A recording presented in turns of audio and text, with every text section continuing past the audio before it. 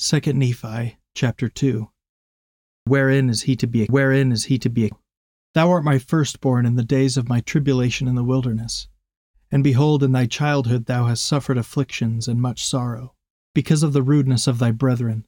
Nevertheless, Jacob, my firstborn in the wilderness, thou knowest the greatness of God, and he shall consecrate thine afflictions for thy gain. Wherefore thy soul shall be blessed, and thou shalt dwell safely with thy brother Nephi, and thy days shall be spent in the service of thy God. Wherefore I know that thou art redeemed because of the righteousness of thy Redeemer. For thou hast beheld that in the fullness of time he cometh to bring salvation unto men. And thou hast beheld in thy youth his glory. Wherefore thou art blessed even as they unto whom he shall minister in the flesh. For the Spirit is the same yesterday, today, and forever. And the way is prepared from the fall of man, and salvation is free. And men are instructed sufficiently that they know good from evil. And the law is given unto men. And by the law no flesh is justified, or by the law men are cut off. Yea, by the temporal law they were cut off. And also by the spiritual law they perish from that which is good and become miserable forever. Wherefore redemption cometh in and through the Holy Messiah, for he is full of grace and truth. Behold, he offereth himself a sacrifice for sin to answer the ends of the law unto all those who have a broken heart and a contrite spirit. And unto none else can the ends of the law be answered. Wherefore how great the importance to make these things known unto the inhabitants of the earth, that they may know that there is no flesh that can dwell in the presence of God, save it be through the merits and mercy and grace of the Holy Messiah, who layeth down his life according to the flesh, and taketh it again by the power of the Spirit, that he may bring to pass the resurrection of the dead, being the first that should rise. Wherefore he is the firstfruits unto God, inasmuch as he shall make intercession for all the children of men, and they that believe in him shall be saved. And because of the intercession for all men come unto God. Wherefore they stand in the presence of him to be judged of him according to the truth and holiness which is in him. Wherefore the ends of the law which the Holy One hath given, unto the inflicting of the punishment which is affixed, which punishment that is affixed is in opposition to that of the happiness which is affixed, to answer the ends of the atonement. For it must needs be that there is an opposition in all things. If not so, my firstborn in the wilderness, righteousness could not be brought to pass, neither wickedness, neither holiness, nor misery, neither good nor bad. Wherefore all things must needs be a compound in one. Wherefore, if it should be one body, it must needs remain as dead, having no life, neither death, nor corruption, nor incorruption, happiness, nor misery, neither sense, nor insensibility. Wherefore it must needs have been created for a thing of naught. Wherefore there would have been no purpose in the end of its creation. Wherefore this thing must needs destroy the wisdom of God and his eternal purposes, and also the power and the mercy and the justice of God. And if ye shall say there is no law, ye shall also say there is no sin. If ye shall say there is no sin, ye shall also say there is no righteousness. And if there be no righteousness, there be no happiness. And if there be no righteousness nor happiness, there be no punishment nor misery. And if these things are not, there is no God. And if there is no God, we are not, neither the earth. For there could have been no creation of things, neither to act nor to be acted upon. Wherefore all things must have vanished away.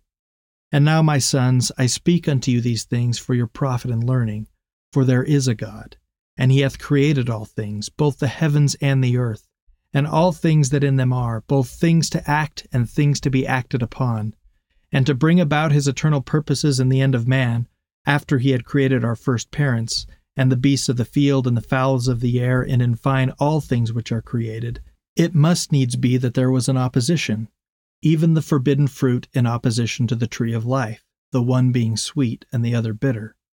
Wherefore the Lord God gave unto man that he should act for himself. Wherefore man could not act for himself, save it should be that he was enticed by the one or the other. And I, Lehi, according to the things which I have read, must needs suppose that an angel of God, according to that which is written, had fallen from heaven. Wherefore he became a devil, having sought that which was evil before God.